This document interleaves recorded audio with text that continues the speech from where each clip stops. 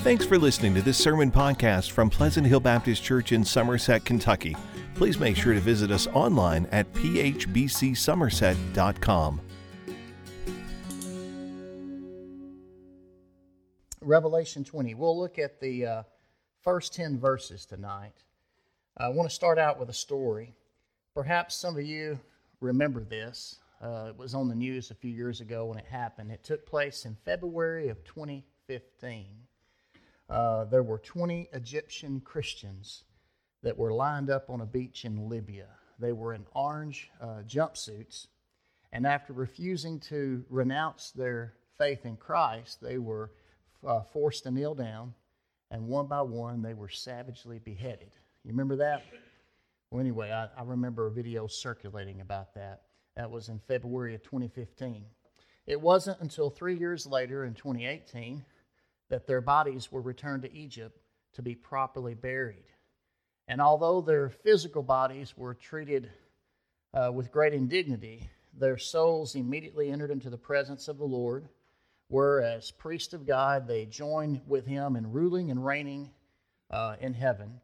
And when Christ returns to earth at the end of history, they will accompany Him and be the first to receive their glorified, resurrected body. Now, I say that, and you might say, well, how do you know that, mister? And I would say that the answer is found in Revelation 20, verse 4.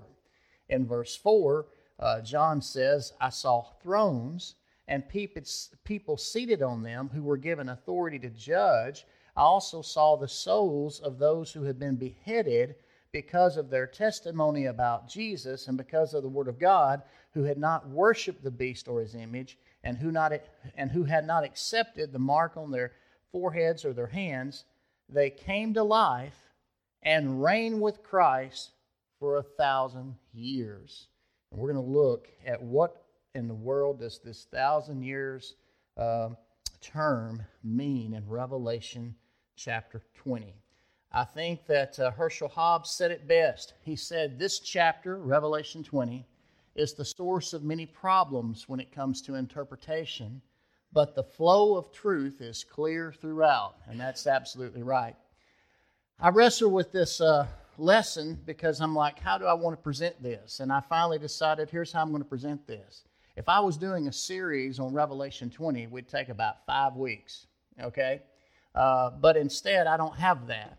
So instead of wasting time on the views of Revelation 20, and there are 4 different views, by the way, I want to teach it as I see it, and we'll go from there. Now, Revelation 20 falls into 4 sections of roughly equal length, and each one is related to the others. The unifying theme is 1,000 years. You'll see in the first 3 verses that Satan is bound for 1,000 years. And then in verses 4 through 6, we see that there are saints reigning in heaven with Christ during this 1,000 years. And they mention a first and a second death and a first and a second resurrection. And we'll talk about that later. And then the third section of Revelation 20 speaks of the last battle and the judgment of Satan at the end of this 1,000 years. That's verses 7 through 10. And then the next time we come back and look at this, we'll look at the last section of Revelation 20, verses 11 through 15, the great white throne judgment, the last judgment of all mankind at the end of this 1,000 years. Now, let me say this quickly. I love John. I love reading John. He wrote the Gospel of John. He wrote 1st, 2nd, and 3rd, the epistles of John. And then he wrote Revelation.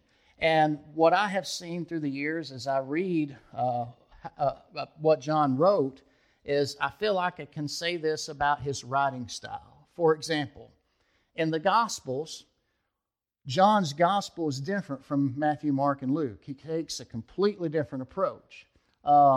He goes all the way back to the beginning. In the beginning was the Word, and the Word was with God, and the Word was God. And all of a sudden you realize that this Word that was present in creation became flesh and dwelt among us. And that's how he introduces Jesus. And then as you read the purpose of the Gospel of John, in chapter 20, I think verse 31, he says, I wrote these things that you might, have faith in Jesus, the name of Jesus, and have life, okay? In other words, so that you can be saved. Well, you'll know as you read through the Gospel of John that there's 7 signs that are mentioned, 7 signs, and each one of those signs reveals something about Christ. He's the bread of life that came down from heaven. He is the water of life. If you drink what He gives you, you'll never thirst again. He is the shepherd who lays down His life for the sheep. He is the resurrection and the life, and on and on and on, all these I am statements. Well, what I'm trying to say is, in the Gospel of John, He kind of makes a circle, and then He comes back and He makes another circle. And each time it's like taking a screwdriver and a screw and screwing that screw into a piece of wood. You're going around and round, and you're going deeper and deeper. It's circular rather than linear. In a similar way, when you look at 1 John, now I'm not going to mention 2nd and 3rd John. They're like postcards. They're very, very short. But when you look at 1 John, the epistle of 1 John, it's a short letter, 5 chapters, and he starts with very simple words: light, darkness, love, hate, truth, error, life, death. Simple words, very concrete, contrasting words. And he begins to take those words and he begins to just crisscross them. And as you go through those 5 chapters, he takes these simple concepts and he brings them all together and weaves this very profound tapestry of truth. In a similar way, when you get to Revelation, here we're used to looking at Revelation linearly, okay? Chapter 1, chapter 2, chapter 3, chapter 4. And it's written linearly in the sense that I saw this, then I saw that, and then I saw this. However, when you begin to study the visions he had, it seems to me like he's doing what he's done in previous writings. He's making a circle, and he comes back to it, and he comes back to it, and each time he gets a little bit deeper. I've hinted at that as we've gone along. When you look at Revelation, he'll introduce things, and then later he'll come back and he'll expound on it. He'll explain it, and then he'll expand it. And I believe that's what's happening here.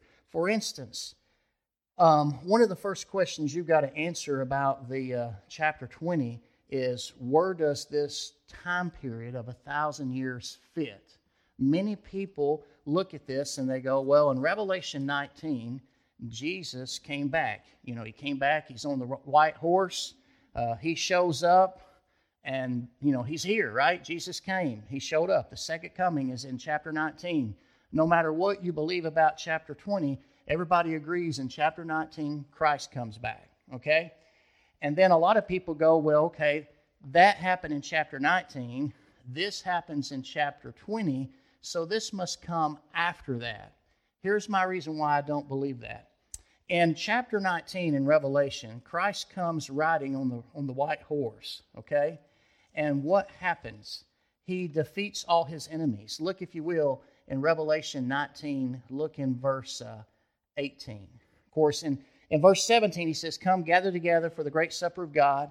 In Revelation 19, verse 18, so that you may eat the flesh of kings, the flesh of military commanders, the flesh of the mighty, of horses, of their riders, of everyone, both free and slave, small and great. And that's exactly what happens. And then the beast is taken prisoner, along with the false prophet, and everybody's wiped out. Matter of fact, the beast and false prophet are thrown into the lake of fire. And then in verse 21, the rest were killed with a sword that came from the mouth of the rider on the horse, and all the birds ate their fill of their flesh. My question is, who's left? Nobody.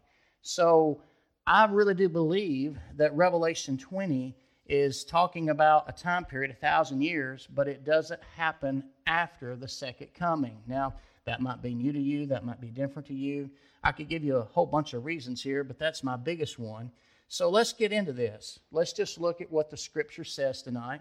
Hope you have an open mind. We're going to look at this, and we'll go from there. So I hope to answer this question. What is happening during this period of 1,000 years? That's my question. And I'm going to give you 3 things, according to the Scriptures here in verses 1 through 10, that are happening during this period of 1,000 years. The first thing that's happening is Satan is bound. so that he can no longer deceive the nations. Look, if you will, in verses 1 through 3. Then, John writes, I saw, now keep in mind, all these are visions. He's describing things that he sees. He says, then I saw an angel coming down from heaven, holding the key to the abyss and a great chain in his hand. He seized the dragon, that ancient serpent, who is the devil and Satan, and bound him for 1,000 years. He threw him into the abyss, closed it, and put a seal on it so that he would no longer deceive the nations until the 1,000 years were completed, and after that he must be released for a short time. Now, first of all, as I was studying this, didn't notice this before, and it's cool when you study something that you've studied in the past and you see something new. That's always cool. Well, here's something new that I found. As I was reading those 3 verses, I realized that verse 2, notice how the devil is described in verse 2. He's given 4 names. He sees the dragon, that ancient serpent, who is the devil and Satan. Notice the names. Notice the order. Now, go back in your Bible, Revelation, go back to chapter 12. In Revelation 12, you have this vision of a woman who's about to give birth to a child. And as she's in labor about to give birth, there's this dragon that's waiting for her to give birth to the child so he can devour the child. You remember that vision? Well, look in Revelation 12, verse 9. So the great dragon was thrown out, the ancient serpent, who is called the devil and Satan. Same 4 names, same order, and even the descriptive ancient serpent. So what I'm trying to say here is Revelation, what's happening here to the devil in Revelation 20, is certainly got some kind of link to what is going on here in Revelation 12, verse 9. So what happened in chapter 12? The great dragon was thrown down, out of heaven, the ancient serpent, who's called the devil and Satan, the one who deceives the whole world. Still reading Revelation 12, verse 9. The one who deceives the whole world. He was thrown down to earth, and his angels with him. And that's very interesting. So what is that a picture of? I believe it's a picture of, we know what the Bible says about the devil, when you put it all together. I don't have time to do that right now, but I can kind of summarize it for you. We know that the devil is an angel. We know that at once he was in heaven, and then he wanted to be like God. He wanted to be God, right? And he fell from heaven. He took 1/3 of the angels with him, and then he comes to earth. He, through the serpent, tempted Eve, which led her and Adam to sin. You know the story from there. The devil is very alive and well. He's very active at work in this world. However, what John is trying to tell us through apocalyptic language in Revelation 20 is that there is one thing he can't do until God says, okay, now you can. The one thing that he can't do is deceive all the nations. Now, he's good at it. He can do it. But God is saying, I'm not going to allow you to do that until I say you can do it. Does that make sense? And so that's what's going on here. Satan is bound, and he's bound for one specific purpose. And sometimes people get all caught up in the language. I think it's absurd to think that a physical angel could physically imprison the devil and think that that's going to work because, they're spiritual beings. I think he's using apocalyptic language to tell us something here. The point is, Satan is bound for a reason. Why? So he cannot deceive the nations until this 1,000 years is complete. And then after that 1,000 years, it says he must be released for a short time. So keep that in mind. So let's think about 3 questions here. We gotta sort of go through some twists and turns. So stick with me here. I've got 3 questions I'm going to throw at you, and I'm going to try my best to answer them, and they will help us understand this part of Revelation 20. The first question we have to consider is, what does the binding of Satan mean? What in the world does that mean? And then we got to answer the question, what does the 1,000 years mean? And then, at the end of the 1,000 years, he's going to be released. And so what does that mean? So let's talk about that. The purpose is to prevent the devil from deceiving the nations.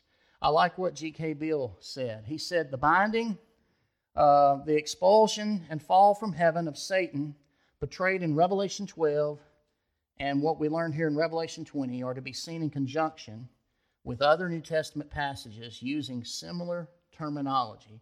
In other words, what else does the Bible say, particularly in the New Testament, about the devil that uses this kind of language about binding and casting out and those kinds of things? Well, if you think about it, you'll remember Jesus in the Gospels where he speaks of binding the strong man, okay? Binding the strong man and then plundering his goods, implying that he's come to bind the enemy. Now, the devil is the prince of this world. Christ came, okay? Christ came to earth and he bound the strong man. He began to cast out demons. Remember that in the Gospels? He cast out demons. The religious leaders said, oh, he's just Beelzebub. In other words, the reason why Jesus is casting out demons is he's of the devil. And Jesus basically said that doesn't even make any sense. If a house is divided against itself, it's not going to, it's not going to stand, it's going to fall. And then Jesus basically says, if I am casting out demons, then that's a sign that the kingdom of God is among you. And we know that the kingdom of God was among them. Why? Because the king was here, and his name is Jesus. Well, that's one thing we think of. Also, remember when Jesus sent out the 70, and then they came back and gave a report of all the great things they did in his name. They even cast out demons. And he said, I saw Satan fall like lightning from heaven, right? Remember when he said that? When he gave the disciples authority to do that. Then Paul states in Colossians how Christ disarmed the demonic rulers through the cross. Through his death, burial, and resurrection, he disarmed, he defeated, the evil forces. And then Hebrews 2:14 speaks of Christ rendering the devil powerless. Why? Because he overcame death. Okay, he overcame death. And then, according to Revelation 20, verses 7 through 10, we know that at the end of this 1,000-year reign, he will be released before Christ comes back. But we'll get to that in a minute. Now, Anthony Hoekema says this. He says, when you look at this, what does it mean for Satan to be bound? He says, this does not imply that Satan can do no harm whatever while he's bound. It only means what John says, that while Satan is bound, he cannot deceive the nations in such a way as to keep them from learning about the truth of God. Later in this chapter, we're told that when the 1,000 years are over, Satan will be released from his prison, and what's the very first thing he does? Go out and deceive the nations. The one thing he couldn't do for 1,000 years, okay? This he cannot do while he's bound. So we conclude then that the binding of Satan during this gospel age means first, he cannot prevent the spread of the gospel, and second, he cannot gather all the enemies of Christ together to attack the church and God's people. And that is true. And so it got me to thinking, and let me just take 30 seconds to throw something at you to think about. When you think about what is God's plan for the nations, okay? I'm reminded of Abraham in Genesis 12. What did God say to Abraham? I'm going to bless all nations through you. And God has, and he did, because where did Christ come from? From the lineage of Abraham. Matter of fact, when you get to Matthew chapter 1, you read the genealogy of Jesus, the two big names that are dropped is from Abraham and David. Here comes Jesus. Why is that significant? Because God told Abraham, through you, I will bless all nations. Well, Jesus comes through Abraham, but he not only comes through Abraham, he comes through David, and God promised David that one of his descendants would be a king and would rule and reign forever. Newsflash, that's Jesus, okay? So that I'm reminded of that, and then I'm reminded of the role of Israel in the Old Testament. Isaiah talks a lot about it, but Isaiah taught us that in the Old Testament, God's role for Israel was to be a light to the nations, a light to the Gentiles. They were the chosen people, and God was working in them and through them, and they were to be a light to the Gentiles, a light to the nations, to show the world the way. And then, of course, Christ came. And when he came, his last words to his disciples were, "Go and make disciples of all nations." Did you catch that? All nations. Now, what's significant about that statement is what he said just before that. Just before that, just to give you full context, Jesus has already been on the cross. He died, he was buried, and on the third day he rose again. He appears to his disciples, and his last words in Matthew 28:18 are, "All authority in heaven and on earth has been given to me. Therefore, go and make disciples of all nations." You feel that? So, God has a plan for all the nations. We know that through the Great Commission. He has given us a charge, a mandate. He's commissioned us to take the gospel to the nations. We don't have to ask for permission. We don't have to wonder if we should do this or shouldn't do this. He said, look, all authority belongs to me in heaven and earth. I'm telling you, go do this. And oh, by the way, I'll be with you to the end of the age. Well, that's what I think when I think of the nations. But that's just a side note. Let's get back to it. So the first thing we seek to answer is, what does the binding of Satan mean? It simply means that there's one thing he can't do until God says, okay, it's time. And that is to deceive the nations. I mean, you think about it. That's consistent with what the Bible teaches. Remember in the story of Job, God told the devil, you can do this, but you can't go any further. Okay? When in the Gospels, when Peter, in 1 minute he's confessing, you are the Christ, the Son of the living God. And then the next minute he's telling Jesus, no, I will. This ain't going to happen to you. I'm going to be with you to the end. And Jesus has to rebuke him. And you realize that Jesus says to Peter, Satan has asked permission to sift you, Peter, like wheat, but I have prayed for you. In other words, Satan is wanting to do something in your life, Peter, and I'm going to allow him to do certain things, but there's a line he can't cross. Well, God is the only sovereign being in the universe. And when he says that Satan can't do something, that's exactly what it means. You can't do this until I tell you to or allow you to. And that's what's going on with the bounding of Satan. It doesn't mean that he's in a jail cell somewhere and he can't do anything. It simply means he cannot deceive the nations until this 1,000-year period is over. So that leads to the second question that I mentioned a while ago. The second question is, what does the 1,000 years mean? Well, let's look at that. Bottom line, no matter who you talk to, no matter how much you read about it, there's a fork in the road. Is this 1,000-year period of time, is it literal or is it symbolic? Okay? I'm going to say my conviction is it's symbolic. You may disagree, and that's okay, but let me share this with you just for food for thought. Herschel Hobbs, on a lighter note, here's what Herschel Hobbs said. Herschel Hobbs said, someone remarked that the millennium did not usher in 1,000 years of peace, but almost 2,000 years of theological strife. Amen or oh me, right? Well, anyway, A.T. Robertson, who years ago wrote a wonderful book called Word Pictures. He had such a great understanding of the biblical Greek language. Here's what he says. He says, in this book of symbols, referring to Revelation, in this book of symbols, how long is 1,000 years? All sorts of theories are proposed, none of which fully satisfy. Perhaps Peter has given us the only solution open to us in 2 Peter 3:8 when he argues that one day with the Lord is 1,000 years and 1,000 years is one day. It will help us all to remember that God's clock doesn't run by ours and that times and seasons are with Him. And this wonderful book was written to comfort saints in a time of great trial, not to create strife among them. That's true. Well, that got me thinking. I think that A.T. Robertson is onto something. However, I don't think he went far enough on the limb to really help us understand what he was trying to say. So for a moment, hold your place at Revelation 20, and I want you to turn to 2 Peter chapter 3. And what I think you will find is more than meets the eye.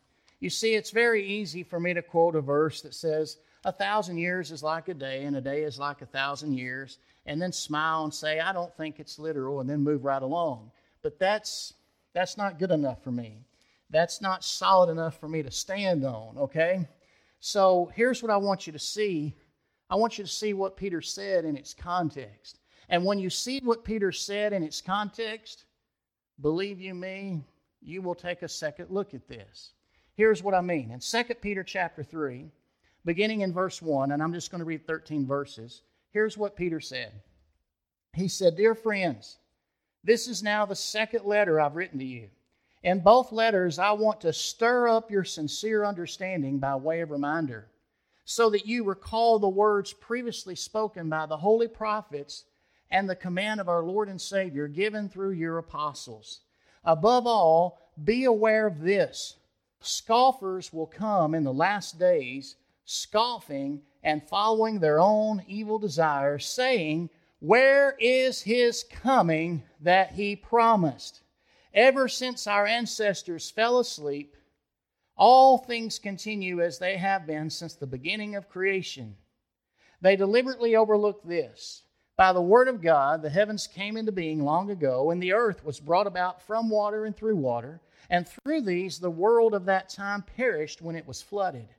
By the same word, the present heavens and earth are stored up for fire, being kept for the day of judgment and destruction of the ungodly.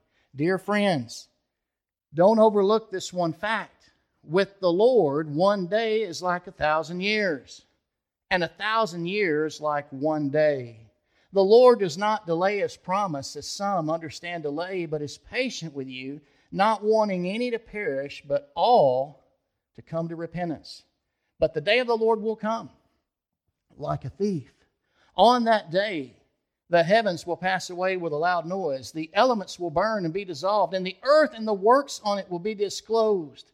And since all these things are to be dissolved in this way, it's clear what sort of people you should be in holy conduct and godliness as you wait for the day of God and hasten its coming. Because of that day, the heavens will be dissolved with fire, and the elements will melt with heat. But based on His promise, we wait for new heavens and a new earth where righteousness dwells. Now, let me point out something in case you didn't catch it. In that passage, 13 verses, Peter mentions three things. He mentions the second coming of Christ a few times. He leads out with it there in verse 4. Scoffers are going to come saying, Where is His coming that He promised? Every year that goes by, hey, He ain't come back yet. Where's this second coming of Christ y'all are talking about, right? Then he mentions this term of 1,000 years. 1,000 years are like a day is like 1,000 years. And then he ends with, in verse 13, based on His promise, we wait for a new heaven and a new earth.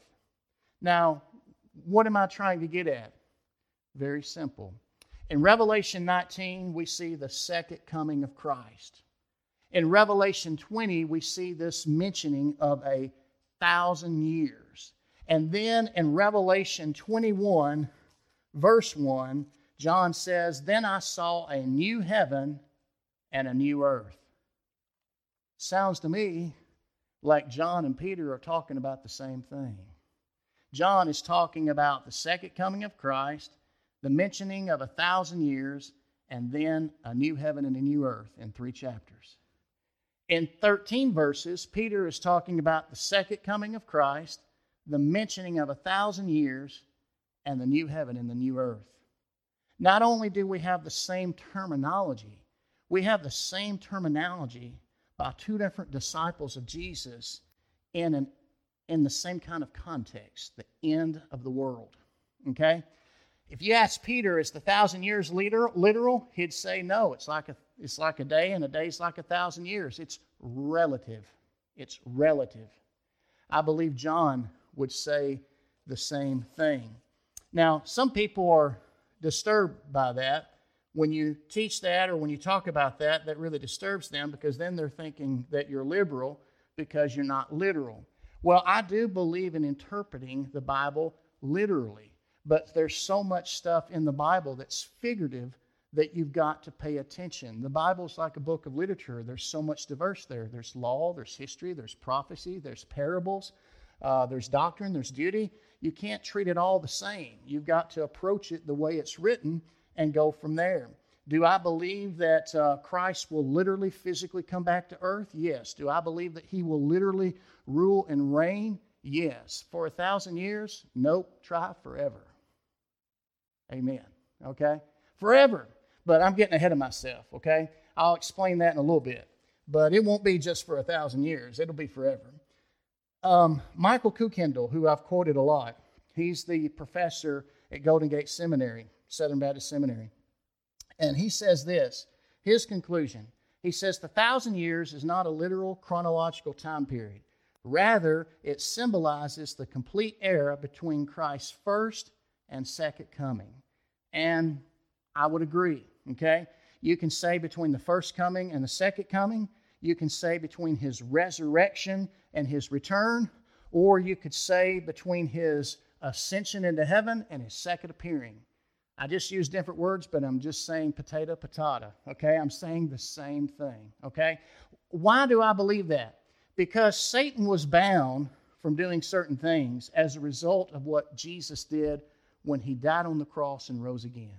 He defeated death, hell, and the grave and the devil right back there, okay? That was D-Day, okay? That was D-Day. That's when it all changed.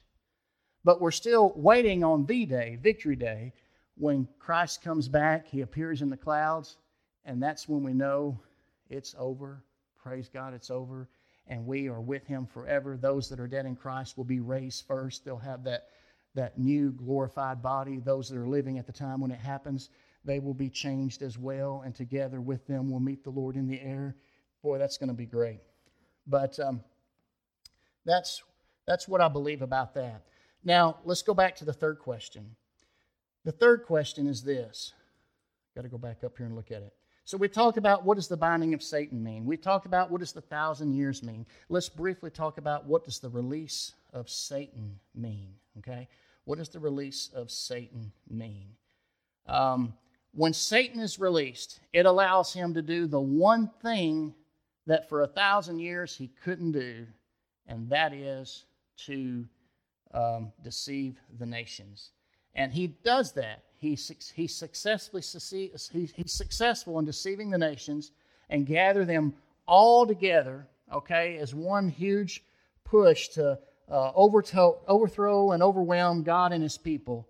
But ultimately, it leads to his own demise and destruction. All right, now, let's see here. Let's look at the second question. Or let's go back to the second thing. I've answered those three questions, but my original question is, what is happening during this period of 1,000 years? The first thing that we emphasized in the first three verses, Satan is bound so he can no longer deceive the nations. Okay, that's clear from those three verses. Then the second thing that happens during this same period of time is that dead saints come to life to reign with Christ. Now, this has got all kinds of views too, okay? I didn't know this. You know, Bob, you and I have talked about this. For years, I was a pan-millennialist, you know? Hey, are you pre, are you post, are you I'm pan. What's that mean? It's all going to pan out in the end. I didn't know and I didn't care, right? And when I began to study Bible prophecy, really study it because I wanted to know, okay? one thing that really enlightened me, take away the labels for a minute, all these different views that exist out there, they can't all be right. I'll tell you why. Because depending on what view you have, some say there's one resurrection, some says there are two resurrections, some says there's even 4 resurrections. That's mathematically impossible. It's got to be one of them. It can't be all of them. Well, that comes into play in how you interpret verses 4 through 6. So let's look at that. Verse 4. John says, "Then I saw thrones, and people seated on them who were given authority to judge. And I also saw the souls of those who had been beheaded because of their testimony about Jesus and because of the Word of God, who had not worshipped the beast or his image, and who had not accepted the mark on their forehead or their hand. They came to life, and they reigned with Christ for 1,000 years. The rest of the dead did not come to life until the 1,000 years were completed. This is the first resurrection. Blessed and holy is the one who shares in the first resurrection. The second death has no power over them, but they will be priests of God and of Christ, and they will reign with Him for 1,000 years. Let me point out something you need to realize. In verses 1 through 3, the focus is on earth. It's what Satan cannot do on earth until God says, okay, now you can go. God is preventing Satan from deceiving the nations on earth until he gives him the go-ahead. That's what's going on in the first 3 verses. In verses 4 through 6, we shift back to heaven. Every time you look at a throne in Revelation, it's in heaven. And here they are in heaven. And so the picture, according to one commentator, he says the picture in Revelation 20, verses 4 through 6, answers a pressing question during times of intense persecution. When Christians are a weak minority, when great imperial powers are arrayed against them, is there any hope for victory? What happens when Christians are viciously put to death for the faith? It appears to the world that they've been decisively defeated. The persecuting authorities are very much alive and they're powerful as ever, while Christians have been simply wiped out. Christianity appears to be hopelessly weak. Does God not care?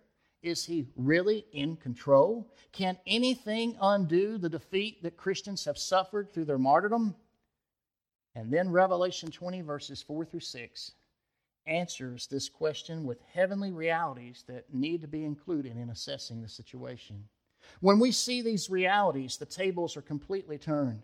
It turns out that it's impossible to defeat Christians. Even when demonic forces are ravaging the church, they're only establishing Christians in positions of real power. Here's the thing. Theologians call this the intermediate state. And you might say, what in the world is the intermediate state? That's the time period of your existence between your physical death and the day Christ comes back and we're raised, our bodies are raised, okay? What happens between our physical death and the day that the Lord comes back and raises the dead and everybody that knows Him is now with Him? What happens? Well, we know the answer. To be absent from the body is to be present with the Lord, amen? But think about it. To be absent from the body, it does mean to be present with the Lord, but to finish that complete thought, if I'm absent from the body as a believer, then that means I've died and gone to heaven, absent from the body, present with the Lord without my body. Just my soul, my spirit, okay? But when Christ comes back, the dead in Christ will be raised first, and I'll be reunited with that body, okay? If heaven was all there was to it, then the body dies, it's buried, no big deal. You know, Greek mythology focuses on the immortality of the soul, okay? But what they need to hear is about the resurrection of the dead, because that's the gospel. Because there's going to be a new heaven and a new earth, we're going to need our body, okay? And so before Christ ushers in the new heaven and the new earth, He's going to give us that new glorified body. Hallelujah. Okay? So, all these deceased saints, those who participate in the first resurrection, according to verse 5, they reign for 1,000 years. And according to verse 6, only those who take part in the first resurrection will overcome the second death and reign with Christ. Now, it's interesting here. We are given terms here that are new. First resurrection. Only time it comes up in the Bible is right here. First resurrection. That's going to make you go, now, Brother Corey, you just said there was da-da-da-da-da, but depending on who you talk to, how many of them are there? Well, look at here. It says first resurrection, and then it also says second death. It doesn't say second resurrection and first death, but it's certainly implied, is it not? It's certainly implied. So here's how Michael Kukendall says it, and I agree. Those who belong to Christ die once, but they rise twice. They die once physically, but they rise twice spiritually and physically. Whereas those who reject Christ rise once, but die twice, physically and spiritually. Does that make sense? I hope it does. I could repeat that about 10 times, but I hope you got it. If you don't, come and see me afterwards. You know, everybody is born, and then we die, unless we're born again. According to John's salvation language, you know, to be born again means to be saved. So you're born. If you're a Christian, you're born, and then you're born again. And even when you die physically, you're still alive spiritually. And then you'll be alive again physically at the resurrection. Okay? Just trying to lay that out there, trying to be as clear as I can. Let me read it the way John said it in his gospel. John 5:24. Listen to this. Or John 5:25. John 5:25. Here's what Jesus said. Truly I tell you, an hour is coming and is now here when the dead will hear the voice of the Son of God, and those who hear will live. Okay? For just as the Father has life in himself, so also he's granted to the Son to have life in himself, and he has granted him the right to pass judgment because he's the Son of Man. Do not be amazed at this, because a time is coming when all who are in the graves will hear his voice and come out. Those who have done good things to the resurrection of life, and those who have done wicked things to the resurrection of condemnation. Jesus taught a general resurrection of the righteous and the wicked. So did Paul in the book of Acts. That's what I believe. Now, the first resurrection that's mentioned here is talking about coming to life spiritually when you die. And if that's the case, then you don't have to worry about the second death. See, the first death is physical, but the second death is spiritual. And if you experience the first resurrection, you don't have to worry about the second death. And that's what John is saying in Revelation 20. Well, let's move on. Original question. What is happening during this period of 1,000 years? The first 3 verses, Satan's bound, so he can no longer deceive the nations. The second thing, the dead saints come to life to reign with Christ in heaven. Okay? And I would say that's going on right now. That's verses 4 through 6. Then the third thing we see about this time period is in verses 7 through 10. Okay? And that's when Satan is released to go and deceive the nations, only to be defeated and destroyed. Look, if you will, in verse 7. When the 1,000 years are completed, Satan will be released from his prison and will go out to deceive the nations at the 4 corners of the earth, Gog and Magog, to gather them for battle. Their number is like the sand of the sea. They came up across the breadth of the earth and surrounded the encampment of the saints, the beloved city. Then fire came down from heaven and consumed them. The devil who deceived them was thrown into the lake of fire and sulfur, where the beast and the false prophet are, and they will be tormented day and night forever. Now, it's interesting there in verse 10 how the devil has the same fate as the beast and the false prophet. The devil is thrown into the lake of fire and sulfur, which is the same place where the beast and the false prophet went. Let me see if I can throw this at you for a minute. So Revelation is the most symbolic book in the Bible. That's why it gives everybody fits to try to understand it. And yet too many people insist that chapter 20 is literal when it's the most symbolic book in the Bible. Now, when you read the first 11 chapters of Revelation, you have Christ walking among the churches. He has a word for each one of the churches. And then we have this vision of the throne room of heaven, and we have a dilemma: who is worthy to open the scrolls of the seal? And John learns there's one. His name is Jesus. He opens the scrolls of the seal, all 7 of them. Things begin to happen. Then you have the trumpet judgments, and they announce warnings to the world, and they're partial judgments. Then you have the bowl judgments, and they are complete judgments. And by the time you get to the end of chapter 11, and let's go there for just a minute. By the time you get to chapter 11, you've gotten to the second coming of Christ. Because in Revelation 11, verse 15, the 7th angel blows his trumpet, okay? And there are loud voices in heaven. And it says, the kingdom of the world has become the kingdom of our Lord and of his Christ, and he will reign how long? Forever and ever. And I could go on, but I won't. And then many scholars who study Revelation have this theory that Revelation is actually 2 books in one, because everybody notices a shift in chapter 12. In chapter 12, things begin to shift, and they really do. Why? Well, I think it's this.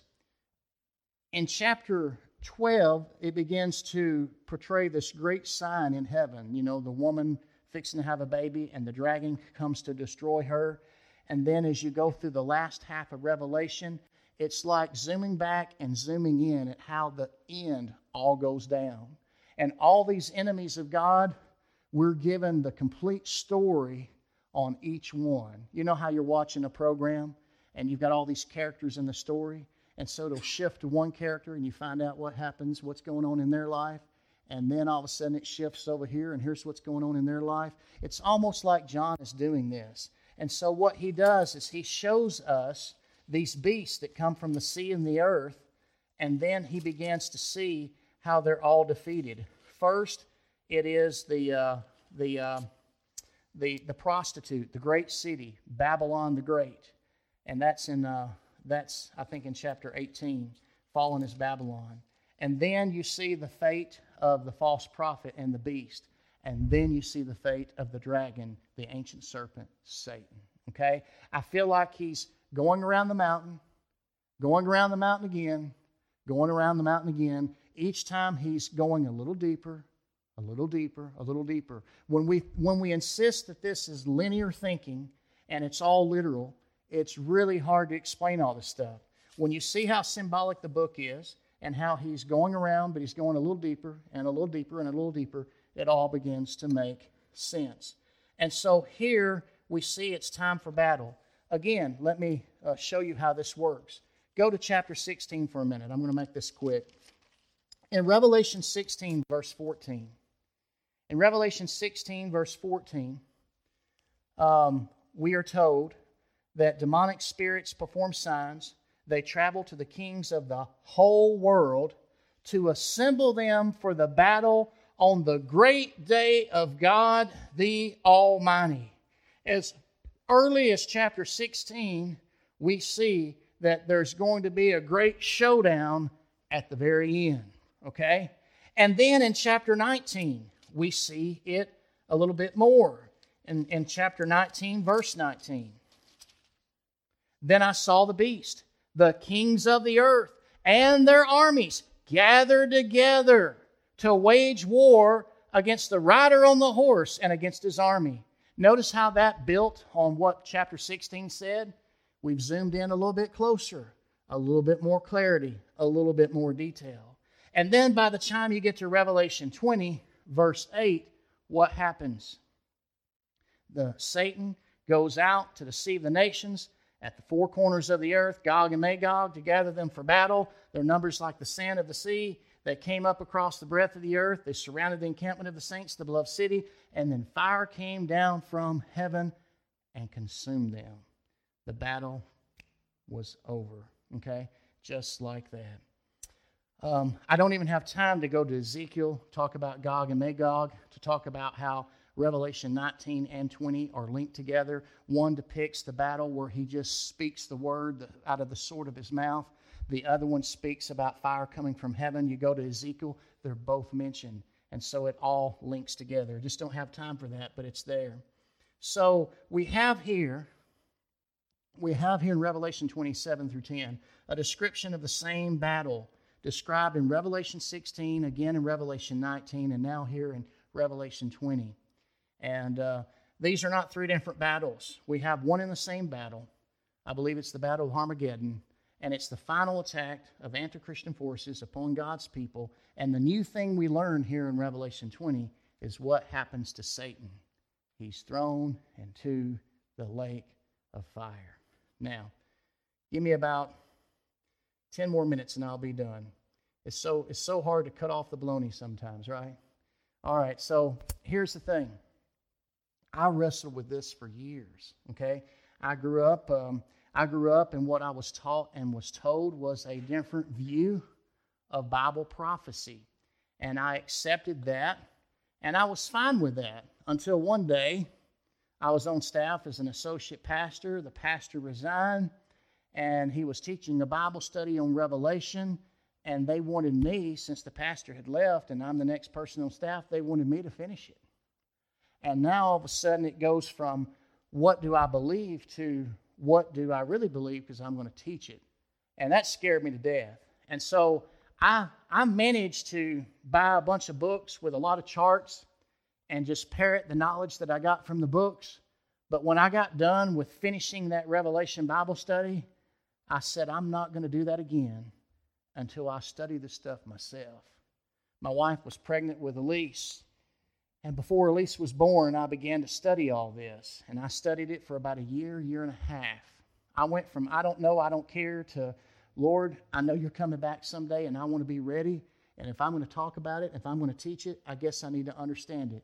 I started with the resurrection of the dead. I started with eternal judgment. That's what Hebrews 6 says. Hebrews 6 says that we need to move on past the elementary teachings about Christ and move on to maturity. And two of those things are the resurrection of the dead and eternal judgment. That should be basic stuff. And so I began to study the resurrection of the dead and eternal judgment. That's when I realized that based on your view of prophecy, you might believe in one resurrection, two resurrections, four resurrections. And I went, whoa, stop, too much. And I went back and I said, what does the Bible say about the resurrection of the dead? What does the Bible say about the judgment? Let's start there. And then I began to go into the deeper things. As a result of about a year to year and a half, I finally came to a conclusion. Now, here's the thing. Here's where the divide is, and I don't mind being honest about this because I have nothing to hide. My view of prophecy changed when I understood this one fact, okay? This one fact. I was taught that all Bible prophecy applies to one of two groups, either to Israel or the church. And you have to decide, you have to look at what it's saying and who it's talking about. And if it's about Israel, it's over here. And if it's about the church, it's over here. And then you play those two things out. Well, when I went and read my Bible, and this is a whole sermon in itself, so I'll cut to the chase, I realized that all Scripture points to Christ. All the promises of God are yes in Him. I personally believe that all prophecy, matter of fact, Revelation says that Jesus Christ is the spirit of prophecy. So what I'm trying to say is that all prophecy ultimately points to, is fulfilled in, through, and by Jesus. Jesus. If your study of Bible prophecy doesn't give you a better picture of Jesus, I don't care what your view is, something's not right, okay? And so once I had that view, once my premise changed from Israel and the church to Jesus.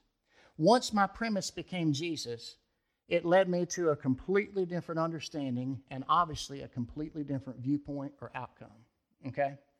And so my goal when I teach Bible prophecy is to give you a better picture of Jesus. If I've done that, then praise God, I can live with the rest, okay?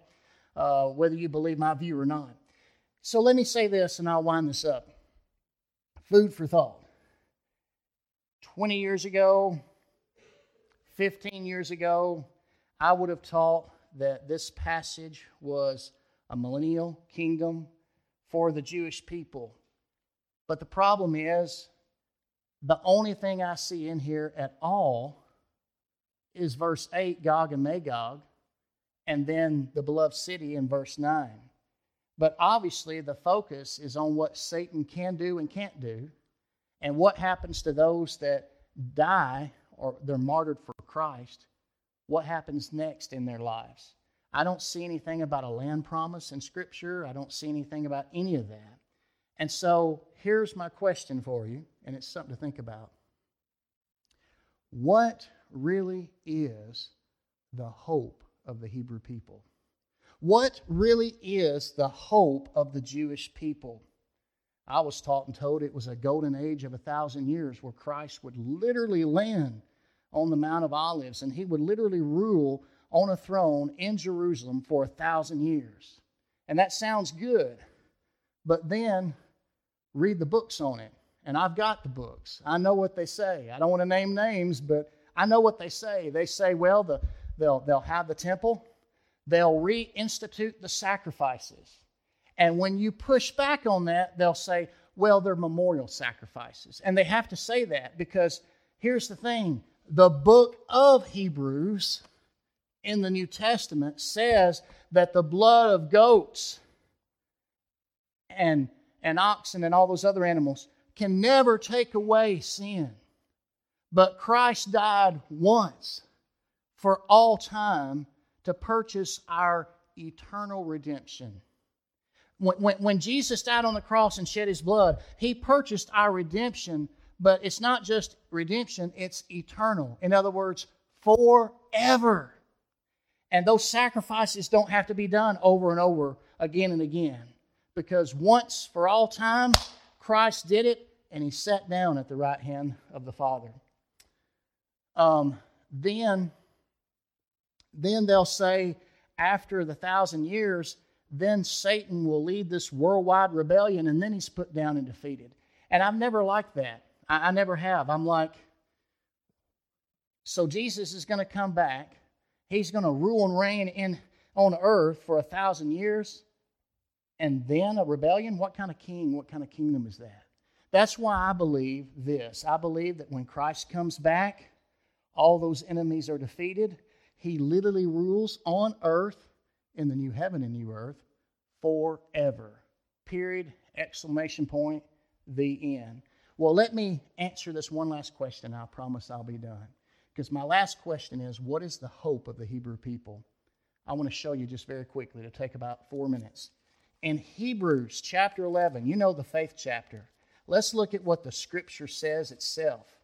In Hebrews 11, the faith chapter, look at what it says in verse 8. By faith, Abraham, when he was called, obeyed and set out for a place that he was going to receive as an inheritance. He went out, even though he didn't know where he was going. By faith, he stayed as a foreigner in the land of promise, living in tents, as did Isaac and Jacob, co-heirs of the same promise. For he was looking forward to the city that has foundations, whose architect and builder is God. Let that sink in for a minute. Abraham, the patriarch, the founding father of the Jewish people. What was his great hope? Yeah, God promised him some land, and he said it'll belong to you forever, but he was really looking for a city whose architect and builder is God, a city with foundations. Do you know what city that is? Our choir sings about it. New Jerusalem. It's going to appear in the next chapter, Revelation 21. Then you go on down a few verses later in Hebrews 11, verse 13, after it mentions Sarah. Then it says, these all died in faith, although they had not received the things that were promised. But they saw them from a distance, greeted them, and confessed that they were foreigners and temporary residents on the earth. Now, those who say such things make it clear that they're seeking a homeland. If they were thinking about where they came from, they would have had an opportunity to return. But now, they desire a better place, a heavenly one. Therefore, God is not ashamed to be called their God, for He has prepared a city for them. There's that city thing again, the New Jerusalem. And then, in Hebrews 13, verse 14, for we do not have an enduring city here. Instead, we seek the one to come, the New Jerusalem. That's what the book of Hebrews points to. I would say this to anyone that says, Corey, you're wrong. I believe it's literal. I believe the great hope of the Jewish people is the golden age of 1,000 years on earth. How come that's not mentioned in the book of Hebrews in the New Testament? Why is it not there? It's not there. What is there is the New Jerusalem, the heavenly city, the great hope of the Hebrew people. Don't believe me? Go to Acts chapter 3. In the book of Acts, chapter 3, the gospel hasn't left Jerusalem yet. The early church has been born. 3,000 people were saved on Pentecost. And now in Acts chapter 3, Peter and John are going to the temple. They heal a lame man who can't walk. A crowd gathers and they give credit where credit's due. This has been done in the name of Jesus. And they began to preach Jesus, Christ crucified. And then here's the point of the sermon. Peter says in Acts 3:19, therefore, listen to this. Therefore, repent and turn back so that your sins may be wiped out, that seasons of refreshing may come from the presence of the Lord, and that He may send Jesus, who is appointed for you as the Messiah. Heaven must receive Him until the time of the restoration of all things, which God spoke about through His holy prophets from the beginning. And what are you going to see in the last two chapters of Revelation 21 and 22? The new city, the heavenly Jerusalem, coming down of heaven to earth, and God is now going to live among men, His people. Amen? And as a result, the curse is reversed. Peter is telling the people in Jerusalem that heaven has received Christ until the time of the restoration of all things. He didn't talk about 1,000-year kingdom, golden age. He's talking about the great restoration, the new heaven and the new earth. He says the holy prophets spoke about it from the beginning. I've cited Abraham. I've cited the book of Hebrews. I've cited Peter. I've cited John. Let me mention two more. In Romans 8, Paul would say it this way. Romans 8:20. Creation was subjected to futility, not willingly, but because of Him who subjected it. That's the fall. In the hope that the creation itself will also be set free from the bondage to decay into the glorious freedom of God's children. For we know that the whole creation has been groaning together with labor pains until now. In other words, creation is waiting for that day when there is the new heaven and the new earth and the curse is reversed. That's the great hope. That's it. Then, of course, in Revelation 21, the new heaven and the new earth. And then let me give you one more. One more. Let me go to an Old Testament prophet. In Isaiah 65, verse 17, it says, for I will create a new heaven and a new earth. The past events will not be remembered or come to mind. Then be glad and rejoice forever in what I'm creating. For I will create Jerusalem to be a joy and its people to be a delight. I will rejoice in Jerusalem and be glad in my people. The sound of weeping and crying will no longer be heard in her. In her, a nursing infant will no longer live only a few days, or an old man not live out his days. Indeed, the one who dies at 100 years old will be mourned as a young man, and the one who misses 100 years will be considered cursed. Now, depending on what kind of Bible you have, some Bibles that have subheads, they will say that verse 17 is the new heaven and new earth. Then they'll immediately say verses 18, 19, and 20 are this millennial kingdom. But what does the Scripture say? If you read it in verse 17, a new heaven and a new earth, and then he begins to describe it. Then be glad in verse 18 and rejoice forever in what I'm creating, the new heaven and the new earth. I will rejoice in Jerusalem. There's that city again. No weeping, no crying. And then you got to think about it. When you're describing something that people have never heard of before, the best way to explain something that you've never heard before is to start with something familiar, something that you know, and then put a spin or a twist to it, okay? It's hard for us to picture a new heaven and new earth. What in the world would that be like? And so he uses earthly language to describe a heavenly reality there in verse 20 when he says that the one who dies at 100 years old will be mourned as a young man, and the one who misses 100 years will be considered cursed. And a lot of people see, that can't be the new heaven and new earth because they die. I believe he's using earthly language to convey something there, okay? We're going to live forever. Now, that's one of the weaknesses to my particular viewpoint. I don't mind being honest. If I had the time, we could look at Revelation 20. We could say there's 4 views in the Millennium. Here are the merits to this view, this view, this view, and this view. And then we could flip the coin and say, and here's where this one's really messed up, and that one's messed up, and this one's messed up, and that one's messed up. None of them are perfect because it's our understanding. So let me wind this up real quick. Anthony Hoekema says, so understand the passage of Revelation 20 says nothing about an earthly reign of Christ over a primarily Jewish kingdom. Rather, it describes the reigning with Christ in heaven between their death and the second coming of Christ of the souls who have died.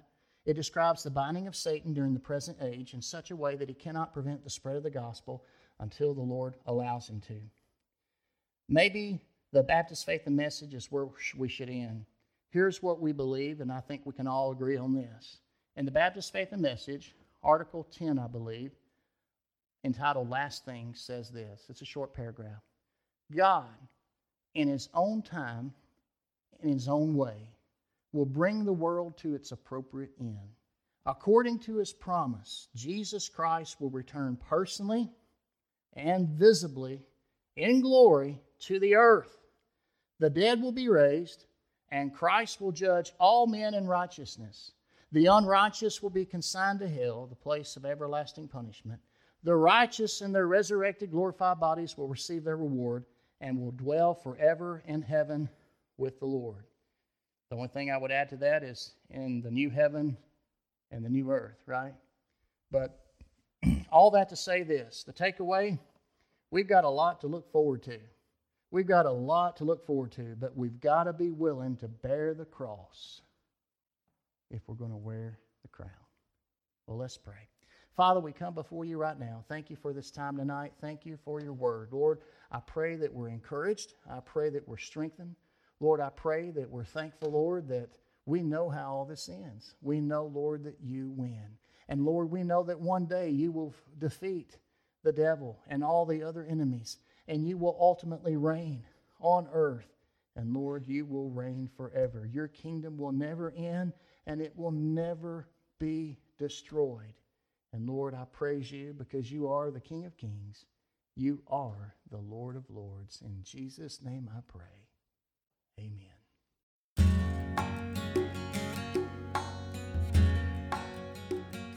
Thanks for listening to this sermon podcast from Pleasant Hill Baptist Church. To learn more about the church, find out meeting times, or learn how to contact the pastor, please visit phbcsomerset.com.